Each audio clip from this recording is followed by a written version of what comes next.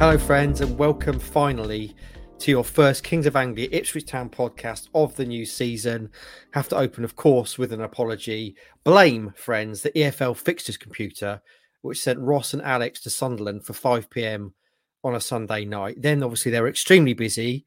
They then had to stay up really late in a hotel, different hotels in Sunderland. We'll maybe touch on that in a minute, doing all their work, and then had to travel back all the way back from Sunderland yesterday. I think Ross got home about 7 o'clock, which obviously meant, although I was here, because I didn't travel to the game, I watched it in the comfort of my own lounge at Heath Towers. I had no one to get excited with on this pod about it. And even me talking to myself, I don't think has that much appeal. So here we are. We are finally here now. We can talk about things very excitedly, friends. I'm Mark Heath, and with me, of course, the Young Guns. I really like, by the way, boys, the way you've leaned into this nickname, the Young Guns, which I kind of coined flippantly after watching that Wham documentary. And now Roscoe uses it every single time you're on screen together. AJ, how are you? Trademark tired is the way we're going, as I get asked every single time, how am I with these? Yeah, I think pre-season in itself was exhausting enough, and then Sunderland straight into there and back over the last couple of days, straight into a nice press conference this morning, first thing in the morning. It's the fun of not having Stu here, isn't it? You get right into the metaphorical spotlight, and also realise that you have to take on all of his work as well. So it's been an intense few days, but I don't think necessarily that the trip up to Wearside could have gone too much better. So fairly happy with it. Yeah, we'll talk about that in a minute. I mean, we should just say, obviously, this is Tuesday afternoon we're recording this. Ideally, we would have done it earlier this morning, but there was then a press conference this morning, and now Town are doing press conferences back in person again for the first time since COVID, which means that AJ had to get up about 5:30 and drive over from Cambridge, where you live, and cover that as if you weren't tired enough. Rossi, of course, just strolls down there like a care in the world, living so close to. Actually, it was Portman Road, wasn't it? So a bit further for you to travel this morning, Rossi. How are you anyway, my young, bearded, handsome friend? Oh, thank you very much. I feel better now for joining both of you guys here on the pod and the listeners listening. Yes. Watching as well. Hello. You can see our beautiful faces and all that. But yes, buzzing from the win against Sunderland. What a way to start. 3 points, championship. Hello. We're coming for you and all that. But yeah, great to be back. Excellent. Before we before we start with the game, let's not get off. Before we start with the game, boys, how did you end up in separate hotels? Should I field this one, or do you want to take it, Ross? It's not. It wasn't my fault, all right? It wasn't my fault, but you can take it away. Well, we left the planning of this one fairly late because it was kind of in the sharp turnaround between coming back from Innsbruck and going off. So we didn't have too much time to work with in the end, deciding that we'd get the train there and back, because I didn't really have Stu to split the travel with, and we're still waiting for Ross to... Well, we know that the theory test isn't too far away now, so the days of splitting the travel with Ross might not be too far. Ross decided to book my accommodation as well. Very, very grateful for that people have been stepping in to do all these kinds of things, and went to book his. I got booked into the lovely Premier Inn, Sunderland City Centre. And Ross went to do his as well. Unfortunately, Ross has started to kind of pinwheel, I believe, as he was booking it, and then he thought, I'll just click off, it'll be fine. Leaving him to get an email from the lovely booking team at NewsQuest that informed him his booking hadn't gone through and said Premier Inn had now sold out, leaving him to panic and have to get onto the phone with them to book him into the Holiday Inn, which was nearer and looked a little bit snazzier. I can't lie. I feel like Ross got the better end of the deal here, which is why we ended up about kind of 5-10 minutes walk away from each other in the other side of kind of Sunderland city centre on Sunday evening. So a unique experience in that respect, having stayed in the same hotel for the likes of Preston, and when we went to Innsbruck, and then all of a sudden he was being shifted over to the other side in this swanky Holiday Inn. What a lovely place to be on a Sunday night as well. Rossi, you said while you were doing your work, you got chatting to some Swedish fans, didn't you? Yeah, I can't remember his name now, so sorry to that Swedish fan. He was there with his son, and they were actually waiting. They've actually stayed at that hotel on the Saturday evening to, of course, watch the game Sunday, but they were actually waiting for a bus to take them, of course, to an airport for 10 to 12. So I was like, okay, and they're just basically waiting. But yeah, they're based in northern Sweden, and they listen to all the pods. They love it. He's been a Town fan since 1975. Just one day, Town were on the telly, and he just went from there, basically. A lot of people always go, why do you support Ipswich? But there we go. But yeah, he was part of that 2,000 Town fans in that away end at Sunderland. And yeah, it was great to have a little chinwag with him. And yeah, very interesting night because, yeah, me and Alex had to leave each other. You know, we went to McDonald's briefly. Didn't have what I wanted, so I was sort of annoyed. And yeah, we went back and the rest is history. I assume you just spent the night just texting each other, just telling each other how much you missed each other and wished you were in the same hotel, that sort of vibe. It's been hard, hasn't it? Because we spent so much time together. It's just been, with Shu not here, it's just been young guns covering everything at the moment. So yeah. Maybe there was some separation anxiety. Just you wait till Dad gets back, sees what you've been doing. Well then, friends, let's waste no more time talking about anything else. Ipswich Town started their season finally at Sunderland. We knew it was going to be a very tough game, so it proved to be. But bloody hell, friends, they came home with all 3 points, didn't they? Very impressively, 1-2-1 at Sunderland, one of the sides that be expected to be right up there in the Championship this season. Obviously, playoff semi-finalists from last season. What a start, Alex! I'm going to kick off with you. This is your first competitive fixture as an Ipswich Town reporter. What fixture it was, what game it was, and what a result it was. Yeah, I think I'd heard this described a little bit as 4 games in 1 was one of the descriptions I'd heard. I think that was on another podcast I was listening to over the weekend. Who'd said, yeah, there was pretty much a little bit of everything across this one. I think most Town fans would have found that one of the most draining experiences of their lives. Which is strange when it comes to the opening day and you look at it as kind of, well, I think most Town fans would have been happy with avoiding defeat and a good performance going into this one, knowing how hard it was going to be, knowing how Sunderland, especially towards the end of last season, just swept teams aside. So to leave with all 3 points, pretty much, I'd say also regardless of how you do it, but they did play well for large parts of that game, despite a few kind of shaky moments, as I'm sure we'll touch on. That is an absolutely fantastic start. It's pretty much as good as they could have wanted it to have been. Yeah, this is the nerves of the Championship now. I think you could really feel it when we were kind of maybe 10 minutes before kickoff and they had 40,000 plus fans just baying for blood as the teams came out. And you're thinking, oh, wow, okay. I know that Town have obviously been at the Stadium of Light a few times with similar kind of atmospheres before, but I think this was one of those where after Sunderland's last season and Town going up, there was such a high level of expectation from both sides. So a really fantastic occasion, but to get that result to go with it and that performance, you couldn't have asked for much more. Yeah, a bit different to Forest Green away, Rossi. You're obviously pitch side. In terms of perfect opening day performances, results, locations, you go to Sunderland, massive club, as AJ says there, febrile atmosphere, thousands of fans kind of booing, chanting, wanting you to lose. You're really up against it in the first 15, 20 minutes we'll talk about. I mean, Sunderland came out like gangbusters. Town were pinned back like we hadn't seen them all of last season. They were seriously under the cosh. And then you face all that, you score, you hold on, 13 extra minutes or however you want to put it, added time at the end. Usually in the past, we've been like, oh, Town, they're gonna concede. It's gonna end up 2-2, which would have felt deflating, wouldn't it? But they hold on. So how many boxes ticked in the very first game? Many boxes, and of course, live on Sky. You know, Sky a lot of people curse? probably What's that? Yeah, because that's another thing. Okay, we got rid of that curse in League One, but not in the Championship because that's where it all started. But that's another box ticked straight away. Beating a playoff team, pretty much a promotion contender this year as well. I'm sure Sunderland will be up there.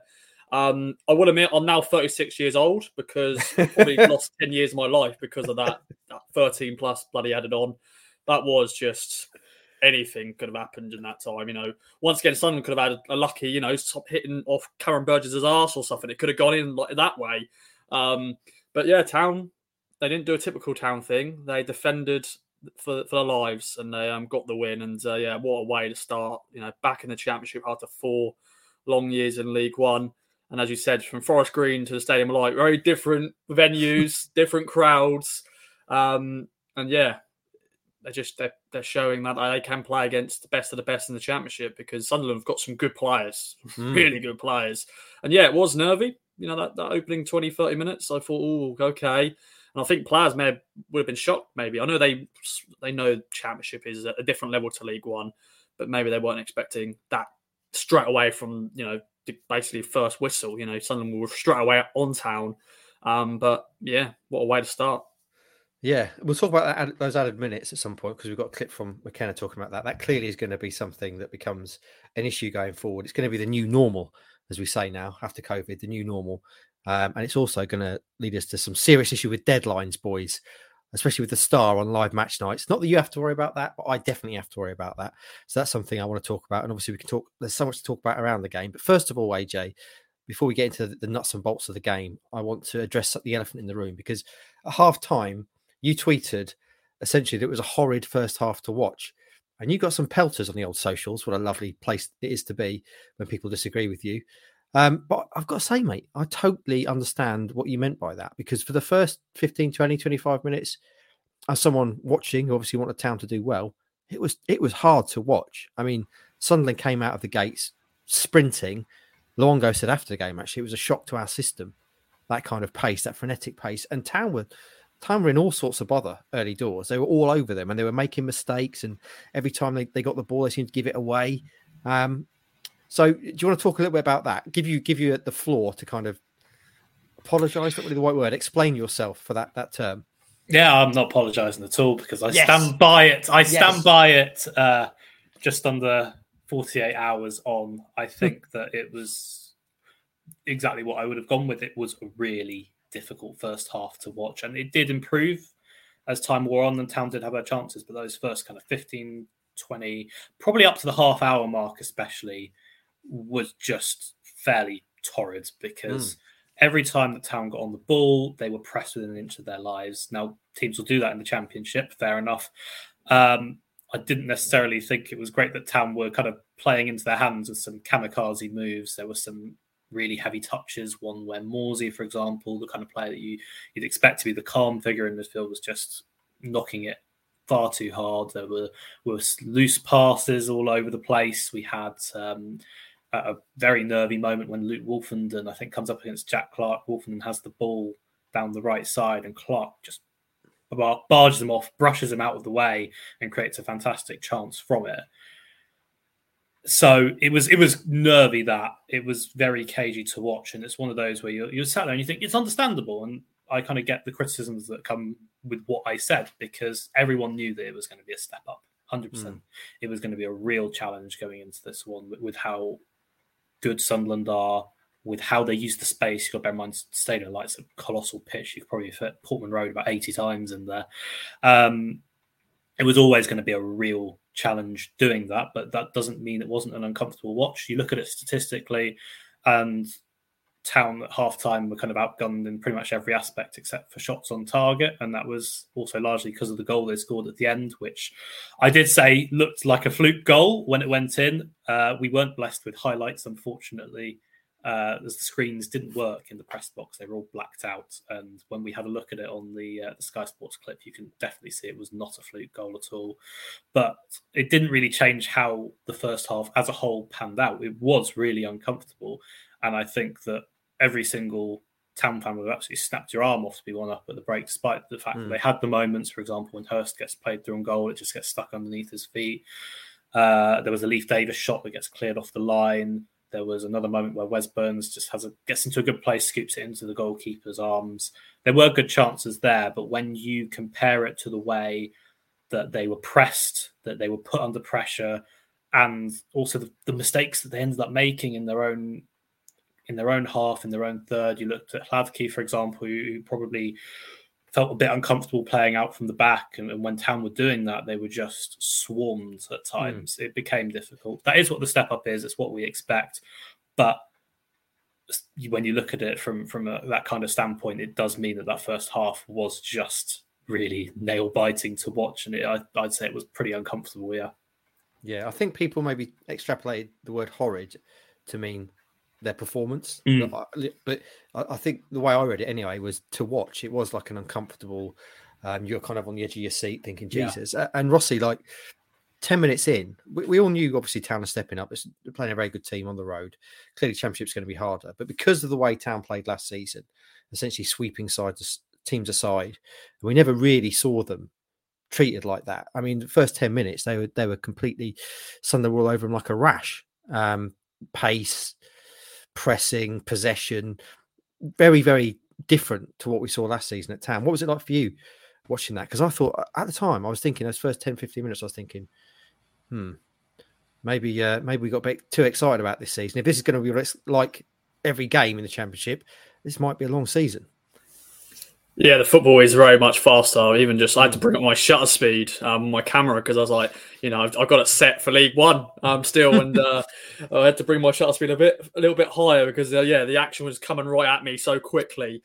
You haven't got Luke Wolfenden, of course, great defender, and he's very laid back, but you can't be as laid back now because they're going to press you, they're going to demand to get the ball off you, and in League One, you could sort of have the ball a bit. You can have a little look round. You can have a cup of tea if you fancy. But in the Championship, they're going to pounce on you, and that's what Sunderland did. And they're a good pressing side. Tony Mowbray has got that team drilled to basically don't let you have a moment, time to actually breathe because they're going to attack you, and that's what they did in that opening 10 minutes. And maybe that's what shocked a lot of the players. Actually, I know, as we said before the Championship, we know it's a very good league because the football last year and the teams up there. So maybe it was a bit of a shock to the system. And I think they're going to, of course, work on that because, these players want to be Championship players.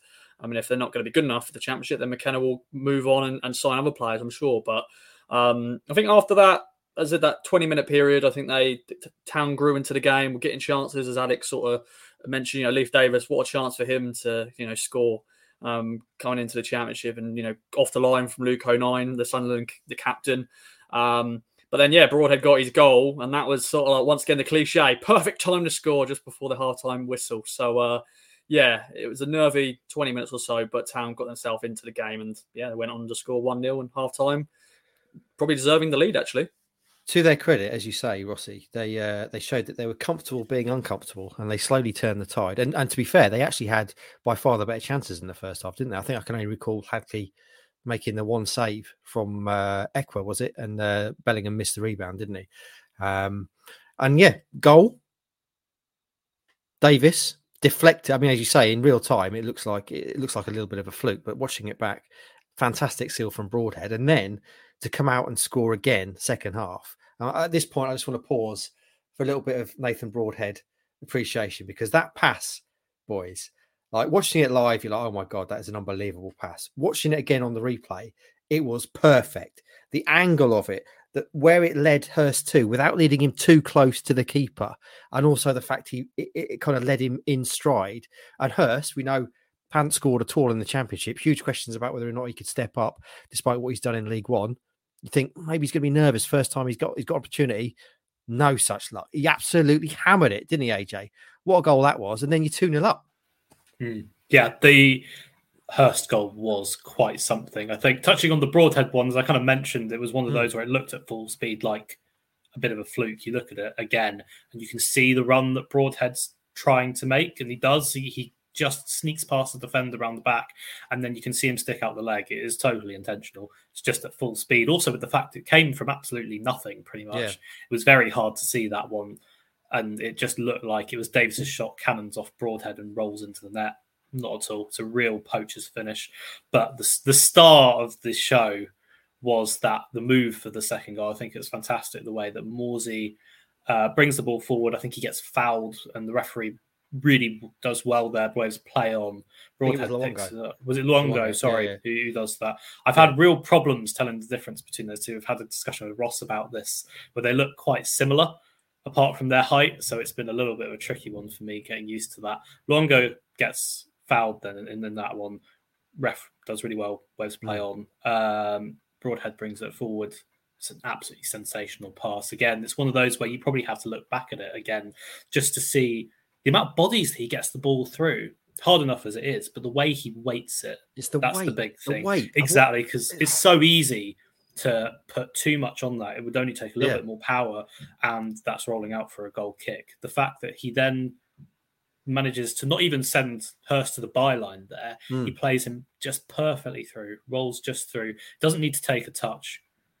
Hurst just sees it there, he knows exactly where it's going, and the finish is just what makes it. If he took a touch, I think it would probably take a little bit of the style away from the goal, would have taken the sting off the shot. It's the way how he has the momentum behind him and he just rasps it. Such a powerful hit. No chance for Patterson, the Sunderland goalkeeper. It's a fantastic goal. And also the fact that he barely touched the ball in the first half, George Hurst. He didn't really have anything at all. He pressed in it and he kind of harried as manfully as he could do, but he hadn't had a sniff of goal, really. And then your first opportunity to score in the Championship, you absolutely take it with force. As I say, I watched the goal about 50 times, I reckon, just for the weight of that pass. It was so perfect. Shall we listen to Kieran McKenna talking about George Hurst now? Let's do it. Delighted for him. We've got a lot of faith in him. And we think there's still a lot more to come. He's hit the ground running, to be fair, since he come back this summer, and he's scored in the pre-season games. And today was a good game for him because it was tough. We didn't get as good a service, up and around him as we wanted at times. So we had to battle away against the centre halves, and sometimes that's the job. You just have to battle and work hard for the team off the ball, try and secure the ball, and then be ready for when your big moments come. And I think he had one in the first half that came across, and he didn't quite get the right connection, but in the second half, when his big moment come, he was there, and great bit of movement, great finish. So, yeah, delighted for him. That's I know he's going into the season wanting to show people that he can play at this level. When I said earlier about ticking boxes, George Hurst getting his first Championship goal in the first game, that's another box ticked, isn't it? Can I also at this point just remind you, friends, that I did say Nathan Broadhead was going to get a double-double this season. That's a goal and assist in his first game. That's pretty decent. I've got numerous players I want to highlight, so I'm going to bring up another name now in terms of this turnaround. I thought Sam Morsy was absolutely titanic in this game. In the first half, when they were penned back, he was everywhere.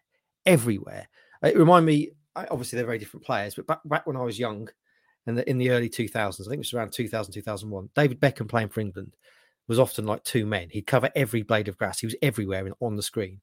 And although, as I say, they're very different players, it felt like that again from Morsy on Sunday, because every time it felt like Sunderland attacked and there was a second man helping a defender, it felt like it was Sam Morsy every single time. And his ability to break up play and then take these little touches and turn, he's got this brilliant knack of kind of knowing when he's got time to turn and take a look up, hasn't he? And kind of launch a counter-attack. I thought he was brilliant. I thought he was absolutely fantastic, Rossi. Tell me I'm wrong. No, you're not wrong, because he put in a skipper performance. He was here, there, and everywhere. Like Massimo Luongo's got a chant, him being everywhere. But Sam Morsy is the same, because he is on players like a rash. He's he bullies his players, or not town players, but the opposition, because he's just there and just wanting the ball, wanting to win the ball. And I'm sure he's thriving being back in the Championship, because he dropped down, to come to League One with Ipswich Town originally. He's, was playing Championship football with Middlesbrough, but he came down, got this team back to Championship football, and that's what he's loving. He's loving playing Championship football, I'm sure. And he's a heartbeat of this team. And we've said that, I think it was Stu who put him as his MVP for the season. And, I agree with that. I know I picked Leif Davis, but Morsy, he will be a key man just going into every game, because he's the captain. He leads his team from every position. He's just here, there, and everywhere. And I just can't wait to see him playing, especially in the derby. I think he's going to be well up for that one. As long as he doesn't get sent off in the first 5 minutes. But he's pretty good though at controlling himself, isn't he? And the other thing I love about him is he's constantly talking to people. He's cajoling, he's instructing, he's kind of geeing people up. And as I say, I thought it was a great performance. But the thing I think I most loved about it was that he was doing the dirty stuff. The kind of unfashionable stuff, right down in the muck and bullets. He wasn't getting on the ball and doing this kind of fancy Dan stuff. He was having to work so hard and helping everyone in terms of defensive side of things. I just thought it was brilliant. Is there anyone that you'd like to highlight, Alex, or have you got any kind of thoughts on Morsy's display? It's your first time seeing him in a competitive environment. Yeah, I touched on Morsey to start off with. Thought he was superb. I think his movement is maybe what surprised me the most, because as a deep lying midfielder, you don't necessarily think he's going to be as agile as he is. There was a moment quite near the end where Sunderland had a corner. Town managed to clear it, goes up to him, and I think they only had maybe about 2 or 3 players back. The ball comes up to Morsey. I'm thinking, this is not a player who's going to be able to beat his man, bring the ball forward, and set someone up. Yeah, well, I was wrong.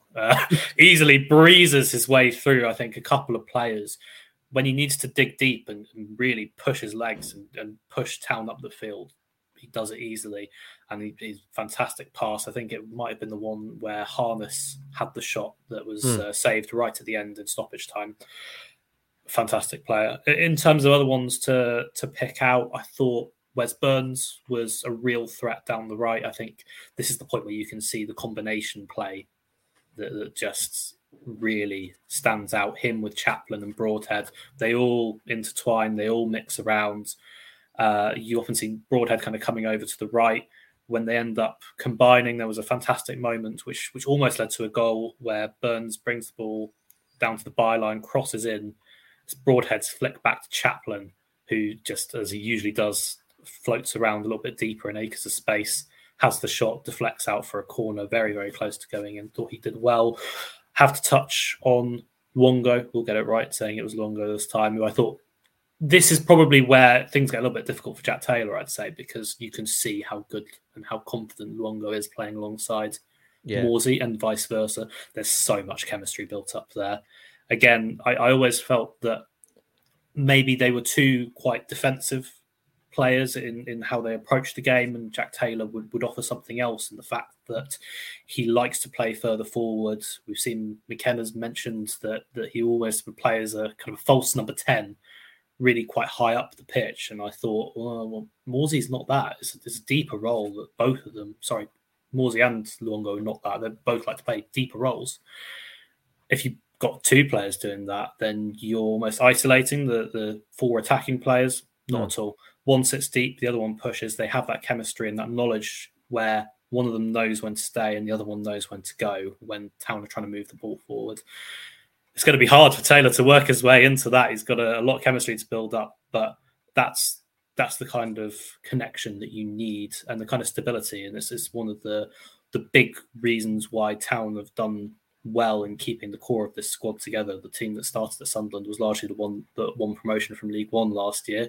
There were obviously concerns around that in some degrees, but at the same time, everyone knows each other, and that midfield partnership is probably the main point of that. Yeah. I mean, I think that was probably the thing that surprised me about the team selection. I wasn't surprised that Donatian started, given he's such a good one-on-one defender, but I was kind of expecting Jack Taylor to be in midfield. So to see Luongo, especially given Luongo had some injury issues, so to see Luongo in there, then play so well, as you say, essentially the side minus Clark and Walton, obviously, that won promotion. Rossi, let's talk about the penalties that weren't. So first of all, we had the Donatian clash with Clark in the first half, to use the classic football terminology. You've seen those given. And then the George Hurst mugging in the second half after Connor Chaplin had hit the bar and Hurst going to make it a quick brace and just gets basically wiped out. And that wasn't a penalty either. Personally, watching them both back, I would argue that it probably both were penalties. Yeah, maybe a few more games into the season. I think referees at the moment, so far, some games I've seen, they've been a little bit lenient, actually. They're not giving away too much stuff just yet. Of course, there's a few bookings in this game. Of course, we'll get onto, maybe we'll get onto the Sunderland's red card, which probably didn't help Town, actually, in the end, clearly, because Sunderland... They played better after, didn't they? They did. That galvanised them, yeah. Pretty much. But yeah, George Hurst, and I think even George Hurst, I've seen him put a tweet out on social media about it because, yeah, he's about to shoot and he basically just get mugged basically. And go back to the Genoy incident. That you've seen them given before, but the George Hurst one, watching it back from that angle, because I was right in front of it, and at the time I was like, "Oh, that doesn't look great." And of course, since watching it back with the angle, I thought, "Oh, that looks bloody worse, actually." So yeah. We can't go back now, of course. Can't go back now. But would that been another big turning point? Because we would have it would have been 3-0 if we got that penalty. Hopefully we'll get penalties in the future because once again those sort of decisions can cost you. Thankfully, it didn't cost us. It was a pen, all right. It was a pen. Yeah, luckily it didn't cost them. Obviously, McKenna subsequently got booked. You say the rest was being a bit lenient, but both managers got booked. I think they're obviously starting the season in terms of cracking down on manager dissent, aren't they? We saw a senior get sent off at Norwich, things like that. I think there are quite a lot of managers booked this weekend. Quite unusual to see. Any thoughts on the penalties, AJ, before we move on to other stuff? I think that the one on Hurst was probably about 3 red cards and a suspended prison sentence. I feel like I could go down as GBH if that happened on the street. Bloody hell. That was quite something from Dan Ballard. It was a little bit reckless. That was really the main one that I took away from that game. I think maybe there's a perspective. I don't know whether this is maybe a naive point, but it's just after the shot comes in from Chaplin, it cracks off the crossbar. Do you reckon that the ref was just so taken aback by the fact that Colin Chaplin had just hit the crossbar from almost the halfway line? It's like, oh wow, that's a shot and a half, and he just kind of didn't really clock that Ballard had come in and assaulted Hurst in the box because it was right in front of him as well. When you look at the photos and the videos, it's not really hard for him to see what happened. So I was really confused by that one. It was probably 3 or 4 red cards in one. And I don't think McKenna was best pleased either. But at the end of the day, yes, it would have given Town a good chance to have made it 3-0 at that point. The game's dead, it's over. But they won it. So hopefully we can leave the dodgy decisions to die and we won't be touching on them too much over the next few months. I genuinely think that's probably a good shout, Alex, to be honest, because it was such an outrageous attempt, wasn't it? And then to cannon off the crossbar in such a way, I guess your eye is taken away from what's going on in terms of the fight for the rebound. It shouldn't be, but maybe that's what's happened there. There's one more player, obviously, I want to talk about in depth, unless you boys have anything else, and that, of course, is Václav Hladký, who started the game. It was his first ever championship start, his first league start, I think, since December 2021 at Sunderland. Couldn't be more pressure. We know he's going to be between the sticks likely for a period of time. That's happened actually since we last spoke. The Walton injury, worse than feared. Started very nervously, gave the ball away with his first touch, then had that kind of decent save, but also shaky moment where the ball ended up at Bellingham's feet. But then, having largely neutralised the threat for much of the second half, Sunderland get a goal back. Nothing you can do about that. And then in the waning multiple minutes added on, he has a chance to be a hero, and he makes himself a hero. Rossi, what a save that was! I think again that's one that maybe from where you were, Alex, you couldn't see.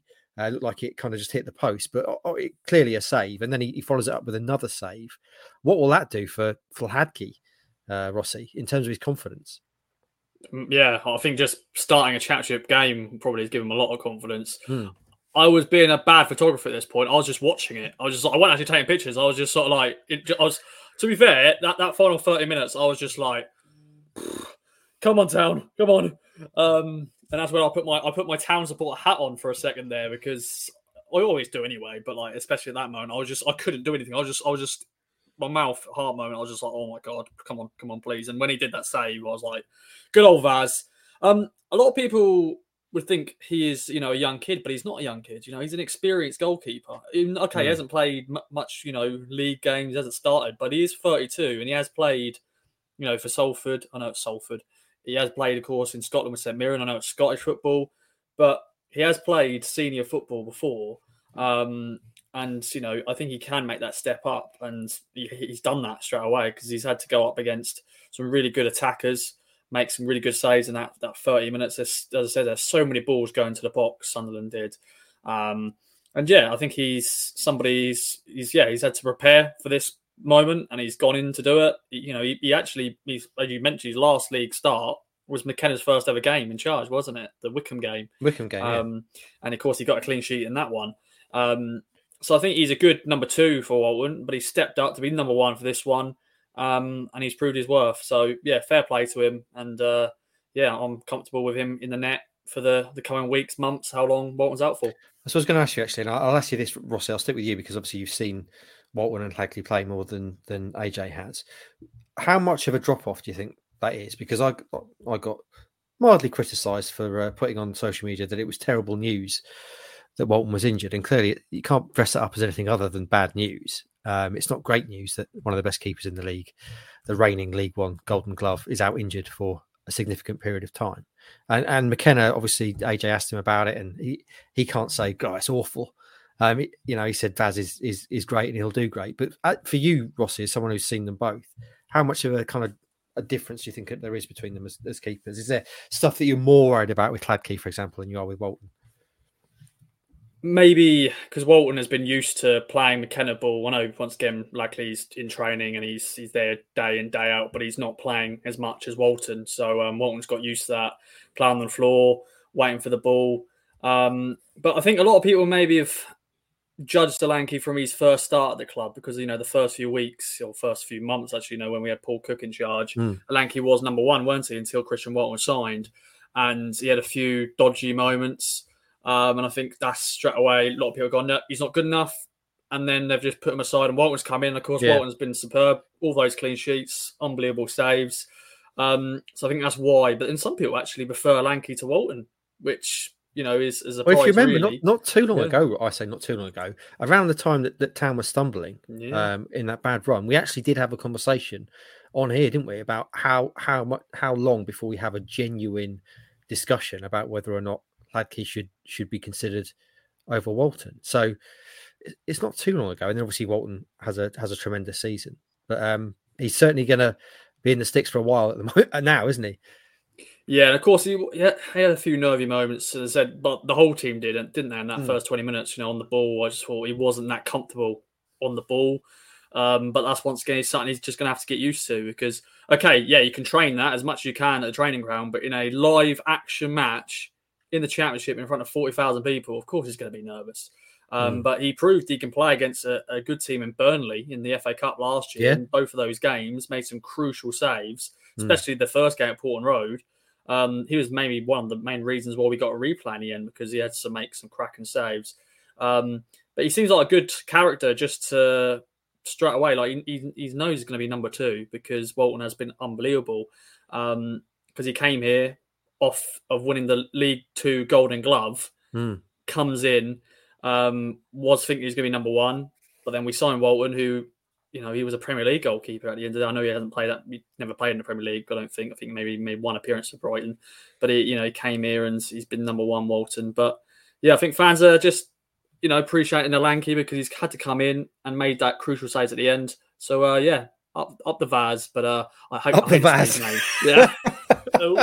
Up the Vaz, as we always say. I mean, everyone you speak to, kind of players at the club, they all say he's brilliant. They all really like him, which is great. And going back to those boxes ticked in the first game, having your backup keeper who's suddenly thrust into the starting role, make his first Championship start, and then make the game-saving save. Again, that's another huge box ticked, isn't it? AJ, obviously we've got some stuff to play post-game, but is there anything else from the game you want to discuss? Any other boxes ticked or performances you want to highlight? I think the Cladkey one's interesting in terms of how he's going to fit into this team over the next few weeks. I think when I was covering Cambridge, they had a similar situation where their first choice goalkeeper a few years ago was David Ford, legendary goalkeeper, a veteran of the game who I think retired a couple of years ago now. And when he stepped out of the team with a few poor performances and eventually moved on, they brought in Dimitar Mitov, who was a fantastic shot stopper, really, really good. But his distribution just wasn't really there. The kicks went out for throw-ins all the times. There's a lot of frustration that he wasn't good enough because while he could make the saves, the distribution was not there at all. With really good training, which helped because he was quite a young player at this point. I think he's only about 26.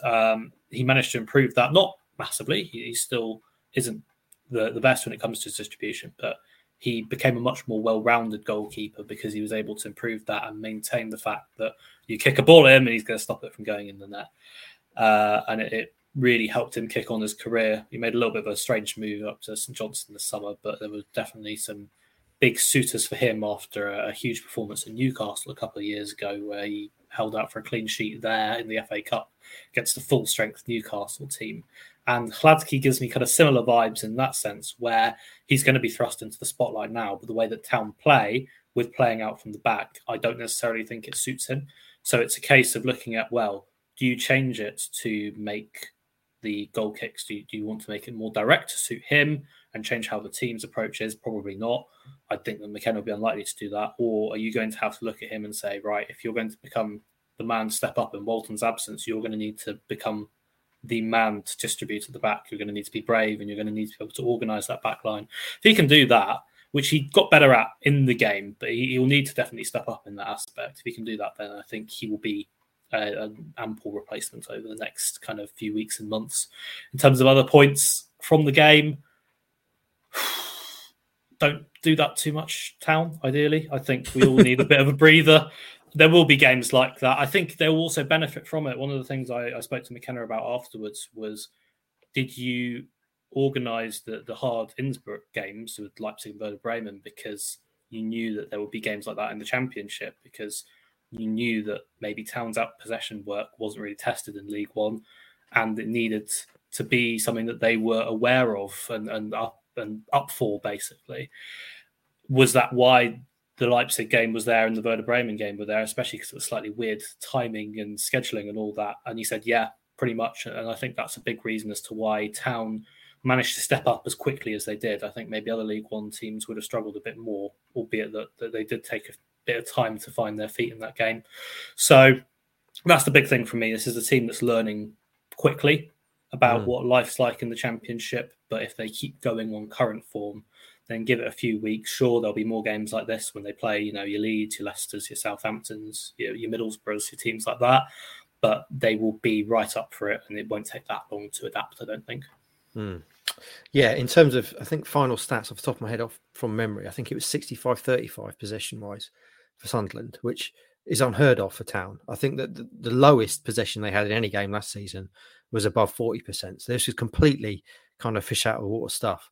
And the other thing I want to say before we move on to post-game stuff, I've never spoken to so many people about plantar fasciitis so much as I did last week. People telling me, it's nothing to worry about, he'll get over it. I just wore a sock and it was fine. And I was thinking, I think Town have got doctors. I think they know what they're doing at Town. And then obviously it turned out that he'd actually torn the muscle, which is a lot more serious. Plantar fasciitis on its own, nasty. Anyway, let's move on. You talked there, Alex, about potentially Town adapting and using preseason to change what they're going to do. And Massimo Luongo, when you spoke to him post-game, he spoke really well. You said he's now your new favourite Town player. And he touched on the kind of different way of winning the game. Let's hear that now. First game, obviously the result, brilliant. We'll take that. Coming here is so hard. I haven't had much joy in my career here, but it's always a tough game. The crowd's massive and all that. But I think starting the game, probably a little bit of a shock to us because we want to be front-footed, we want to press, we want to play quick, we want to be aggressive and suffocate teams. It's tough to see out those games, and although they scored, I did feel quite comfortable. We have our identity and we're very stubborn in the way we want to play, and I think I'm trying to get around the lads that's a big win, that's a top win, and we've got to celebrate those type of wins and we move on. We've learned a new way of winning, and I think if we've got that in the locker now, and we can push on. I love that line, AJ. I love that line. We've learned a new way of winning, a different way of winning. In the first game of the season, they're up against it and they find a way to win. And what a bloody nice bloke. I love him. I think he's great. He's a really friendly character, and I thoroughly enjoyed talking to him after the game. I think he made some really good points there, and the bit you got out from that audio is really some strong quotes from him. There are interesting bits with the competition that he has, for example, but I think one of the interesting parts that he highlights is that in previous clubs that he's been at, he hasn't necessarily had that same approach. It's been a bit kind of, the back to the wall mentality is what we do on a a weekly basis. It's how we approach games. It's what he's had at previous clubs. And the way that Town play has meant that when he's come in, he's had to maybe adapt his game a little bit more, especially becoming quite an important player within this team last season going into this season.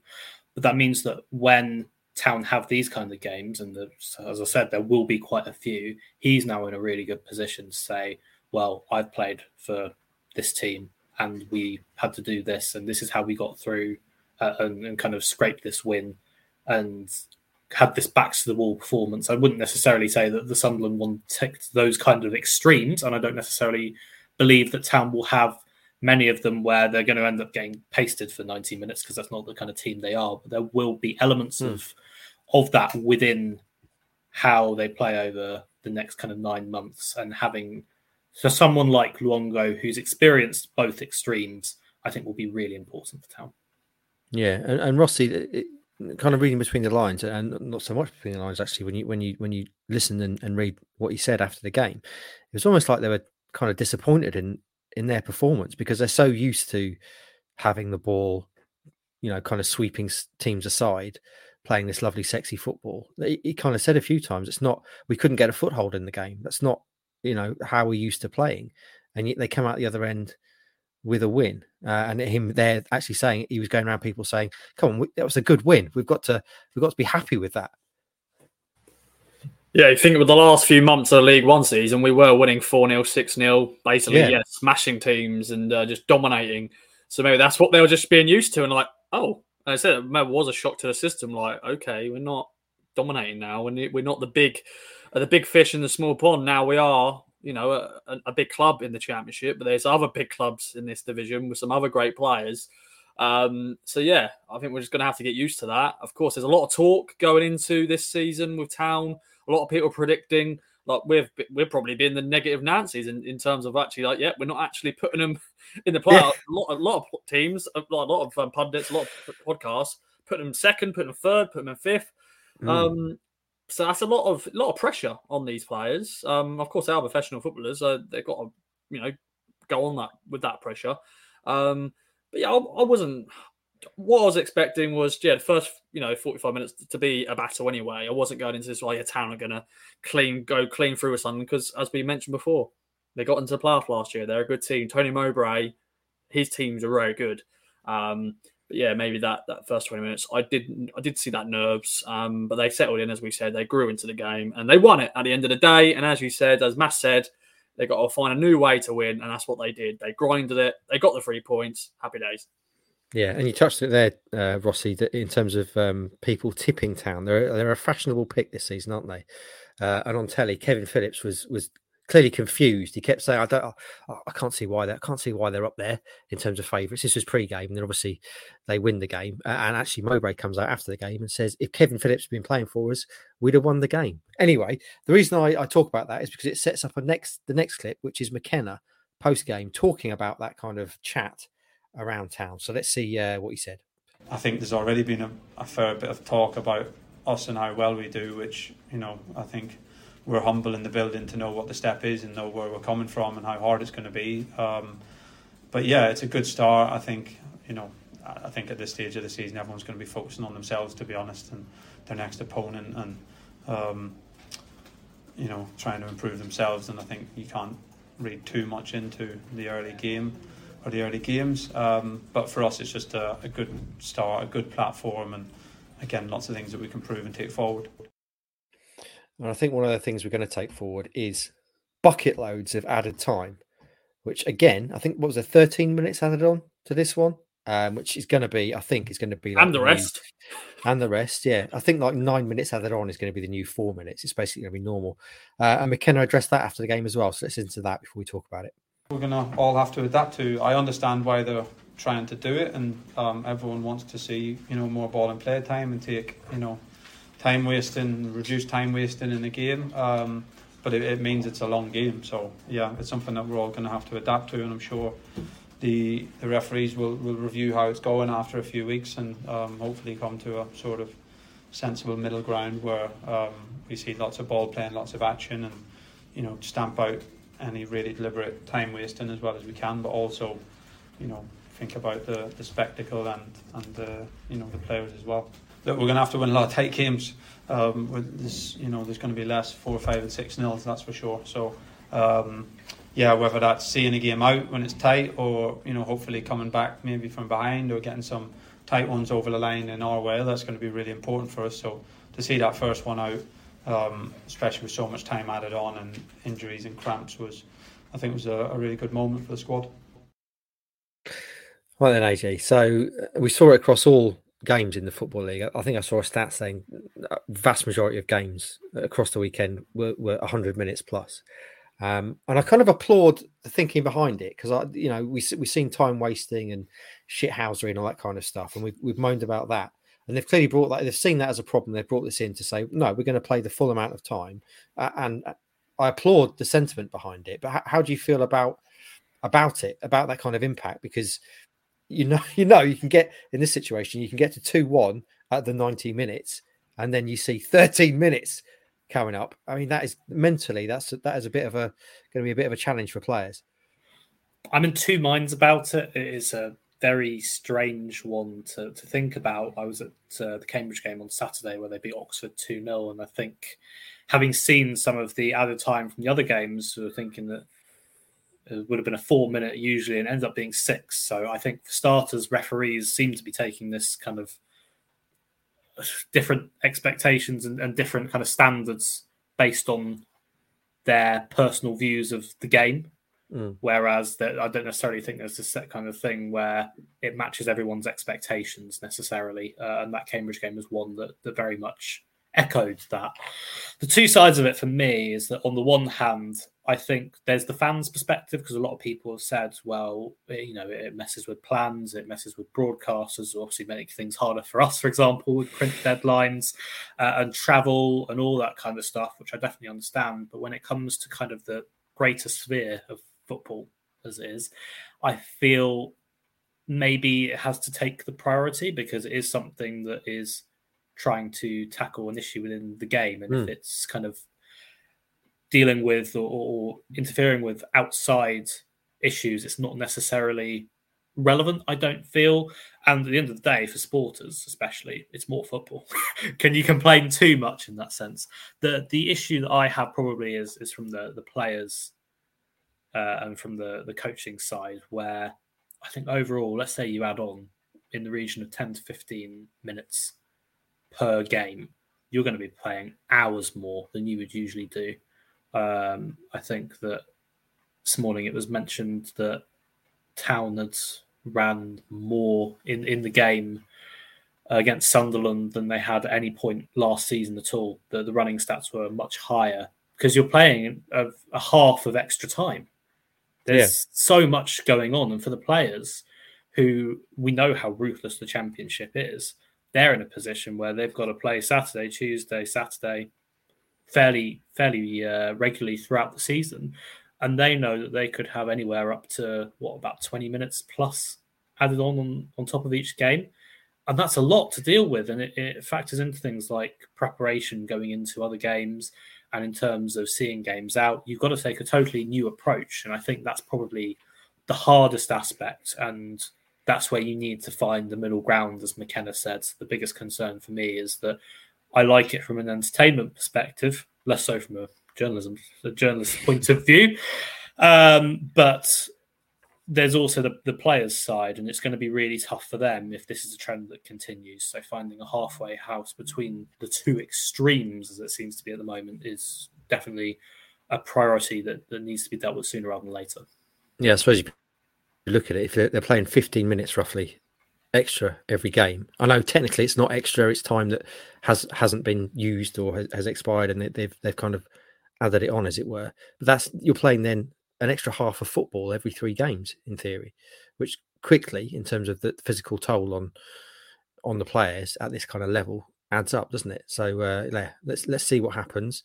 Rossi, any thoughts on the added time?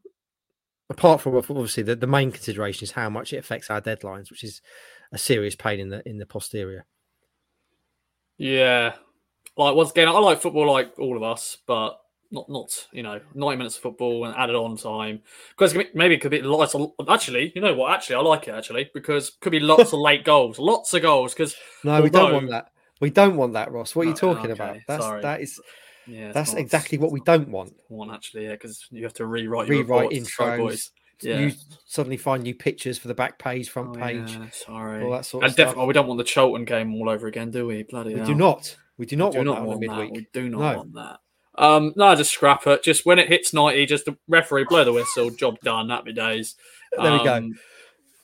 So yeah, it is what it is, really, isn't it? As I said, like, even for fans, like, some people of course leave, which I don't agree with sometimes, but if you want, you got young kids, or you want to, you park somewhere far, or you want to beat the rush, but you're now going to think, okay, I've got 30 minutes. Like, when do I do leave? So yeah, it is what it is. But we shall see how much they may crack it down a little bit. They'll go, okay, maybe 30 minutes is a bit too much, but we'll find out. Rossi, you've just put a picture on Instagram, haven't you? Because my phone's going mental. Yes.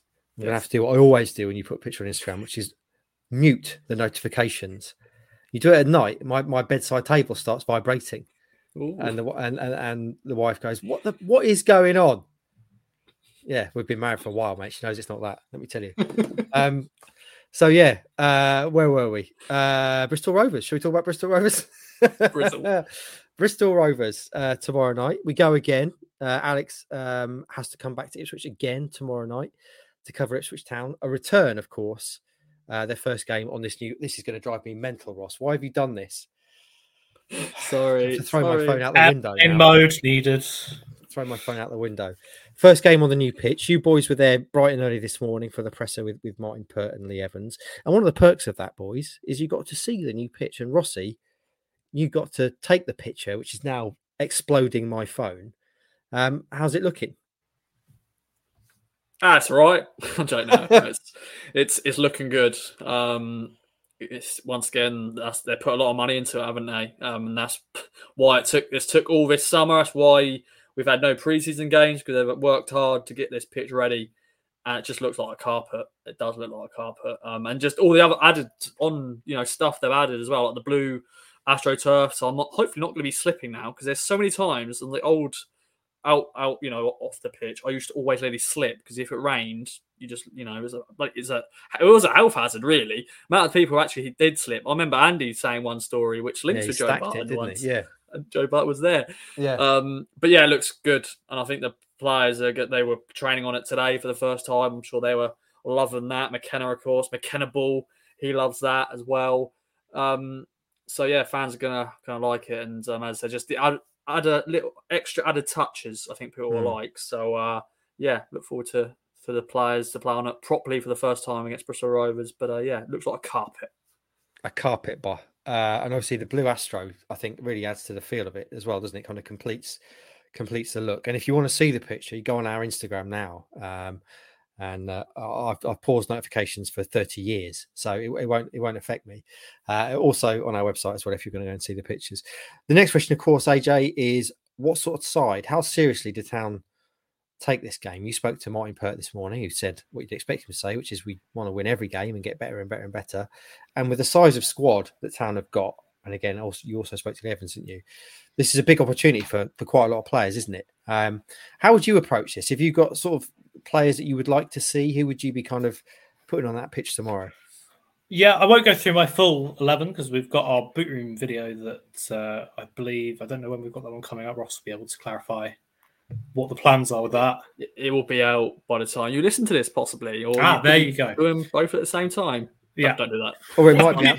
It might be out tomorrow morning as part of the pre-match build-up. Who knows? That would be very strange if you listen to both at the same time. But I have done my my starting lineup for that game. There are definitely a few that I'd like to see. The one name that we know will be involved in some way is Elkin Baggett. I asked McKenna about what the plans will be with him, and it sounds like basically the plans are we're going to have more discussions and see how things go over the next few days, possibly leading into next week. So no huge update, but he will be involved, and I think that probably gives you a good idea of how they're going to approach this one. And I've seen kind of a few mixed comments where some fans just want, right, get the kids out, get everyone under the age of 20 and just put them on the pitch and see how it goes. And I think that's probably a little bit extreme. I would be making wholesale changes nonetheless. Players that I really want to see, Jack Taylor, after not getting on the pitch at Sunderland, which I think was a bit harsh with him, but I think with how the game panned out, it's probably understandable that's the route McKenna went down, but he definitely deserves a run out at Portman Road tomorrow. And I'd say Amari Hutchinson's another one that I'd really like to see. This is where he can show what he's capable of with a full match or most of a match starting against the League One team. We saw what he did against Cambridge, and they're going to be kind of similar level teams. That's where we can really gauge what kind of level he's at as well, because if he's taking to the pitch and absolutely showing his quality and tearing Bristol Rovers to pieces, then we'll know that he's probably one of those that's going to be knocking on the door for a start in the next few weeks. Other than that, Freddie Ladapo, let's give him his chance. I've been quite vocal on the fact that he deserves a chance.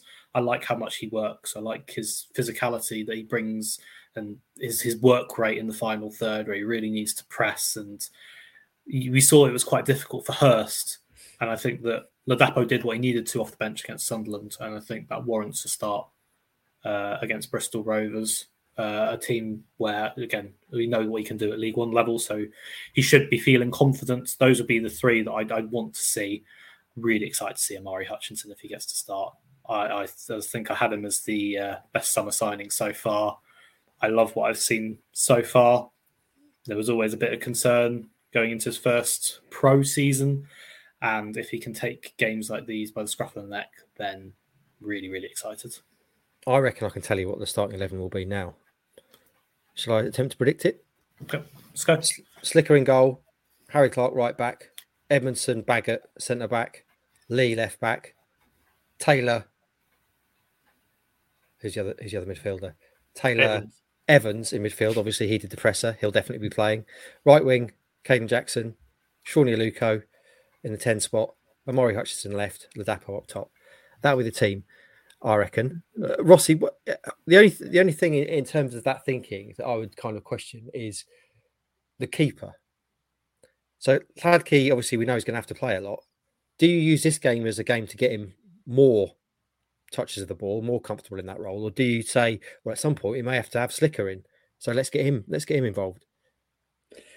Yeah, it's a tricky one because a lot of people, they get frustrated when the manager, and it happens because you've got a squad, you got to keep everyone happy. But I know some fans, they get a bit frustrated about the rotation. You just rotate the whole squad, and of course, Town have had that in the past. Many years. Last year we finally got through, the FA Cup. A couple of rounds, and McKenna didn't rotate it that much, did he? He didn't really rotate it. With the League Cup, it's a bit different because it's the start of the season. Everyone's pretty much fresh.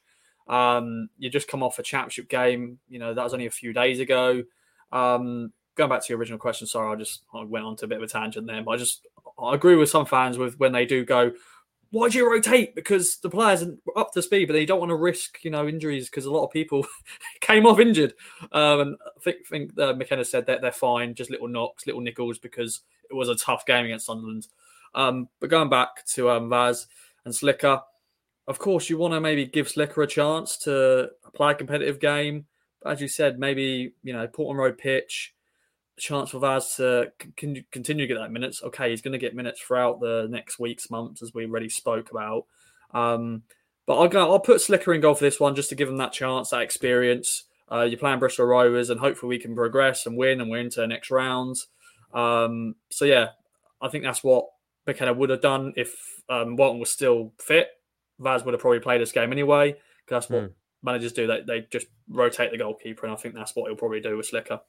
Okay, well, if you want to see what Alex thinks will happen and what the boys think will happen tomorrow, go and watch the boot room video when that's out. I think it might be tomorrow morning, but we can discuss that post-production, Rossi, after this recording. We've done an hour now, boys, so let's not spend too much longer talking about things. But we do, of course, have to mention the big one this weekend, Stoke City at home, 30,000 people inside of Portman Road, the first championship game at Portman Road since 2019. New pitch, millions of pounds invested in new pitch, and a side that are showing already they can be very competitive in the championship. I think this is probably going to be the only time we get to talk about this because Stu's already on holiday. Ross, after today, is going on holiday. What idiot gave half of the side the first half of the week and a half off of the new season? I think that was me. I need to have a serious chat with myself. We don't need him though, do we, AJ? But anyway, this is the last time we'll get to talk about it before it happens. AJ, it's going to be brilliant. We're all going to be there. If you do see us, come and say hello. This is going to be tremendous stuff, Alex. This will be spectacular, and in a way, I think it's a bit of a shame that the first home game ends up being the Bristol Rovers one, because I think it'd be really nice just to have had it all built up to the Stoke game this weekend. But I know that we're expecting good numbers for that Bristol Rovers game. So regardless, the Championship's where it's at, and I think it's a really good opponent to have for it as well for that first home game. They are a side that won big on opening day. We know the quality that they have, even though they've underperformed recently, and they come as kind of an established Championship side now, a side that didn't really manage to bounce back like they'd hoped to a few seasons ago. And with that comes quite a big match feel, maybe not quite as much as, say, a Sunderland, but it just fits so well, and it feels like a game that Town can take the upper hand in, because they're going to have everyone behind them, fresh off the back of promotion. There's going to be such a buzz. And my first league game at Portman Roads as well. So that will be an exciting experience too. I feel like you've skipped over. I mean, you have literally skipped over all those years of dross. I know you were at Portman Road for a couple of them, the Mick McCarthy kind of era and the other bits. And you come into the first competitive game you'd have covered, Ipswich Town at Portman Road, and it's going to be like completely different than it has been for years. Like it's going to be absolutely rammed. It's going to be so exciting. I fully expect Town to launch themselves at Stoke in the way that Sunderland did Town on Sunday. It's going to be a great day, isn't it, Ross? Are you excited? Yeah, very excited. Although it sounds like the Bristol Rovers game is going to be a big crowd as well, because once again, it's the first time since Town fans would see the new pitch, being at Portman Road since the Exeter game when they won promotion. So I've heard it's going to be a big crowd. So normal cup games, as you said, they normally shut this main stand, the top tiers of deep stand. But I think it's going to be, from what I've been told, it's going to be a big crowd. So fair play for a cup game. But yeah, Stoke on Saturday, where the proper football is, the Championship. It's going to be exciting, because I'm sure they're going to put a show on. Probably pre-match they're going to do loads of different bits, I'm sure. And Town fans going to be in their season ticket seats. There'll be a lot of new season ticket holders, I'm sure. Good old John Watson, King of the North. He's got one. He's travelling from Doncaster. I know there's a lot of fans who travel around the country, even abroad. They come to the game. And Stoke, they're a good side. They did really well on the opening day. So it's going to be a big test, this one. We've gone from Sunderland to Stoke. It's going to be a good game. And I can't wait. On that note, I know there are season ticket holders all over the world, which is tremendous commitment. I think DJ, a friend of the show, number one, he's got one over in Jacksonville. And also the guy you met after the game with Leipzig, was it? Or Werder Bremen? Was it Lindsay? And his daughter, they live in Munich, don't they? And I know he's a season ticket holder. So what I want to know, friends, we know, by the way, because we see it in the kind of stats from this show, that this podcast is listened to all over the world. I think last count 40-something plus countries. So I want to know, if you are abroad, where are you listening to this show? Let us know. Send us a message on Twitter or email me or something. And also I want to find the furthest flung owner of a season ticket. Is there someone in Australia, for example, who's got a season ticket? That would be mental, but also tremendously kind of committed and to be applauded. So do let us know that. Friends, that brings us to the end of this particular show. We've gone just over an hour. We've done 8 added minutes, actually. I said to Charlie we'd do 10 because we didn't bring him a show yesterday. So not quite the 13 that Town had at the weekend, although I can probably fill for another 5 minutes just rambling. Friends, I hope you enjoyed the show today. Ipswich Town are up and running. Is there anything else to mention, boys, before I do my shambolic outro? AJ, Rossi, anything you want to say? Give it a few more weeks and I will stop confusing Sam Morsey and Massimo Luongo.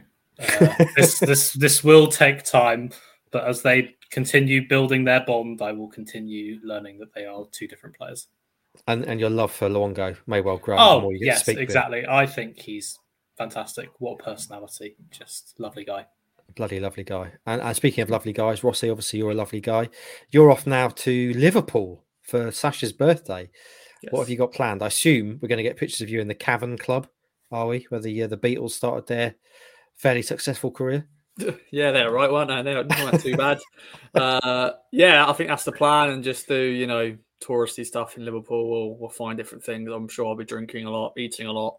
But yeah, looking forward to it. I've been to Liverpool before, but just that's what my missus wanted to do, and I was happy to do it. So we're getting the train tomorrow, and we're going to enjoy that. So if you're about in Liverpool, say hello if you want. But yeah, I want to quickly just shout out me and Alex's behind the scenes video, which is for subscribers. So if you haven't already, check it out. We rated our food scran of the season, which doesn't look good as a picture, but it was solid. It was solid. So check that out. And from our journey to Sunderland, it was a good video to put together.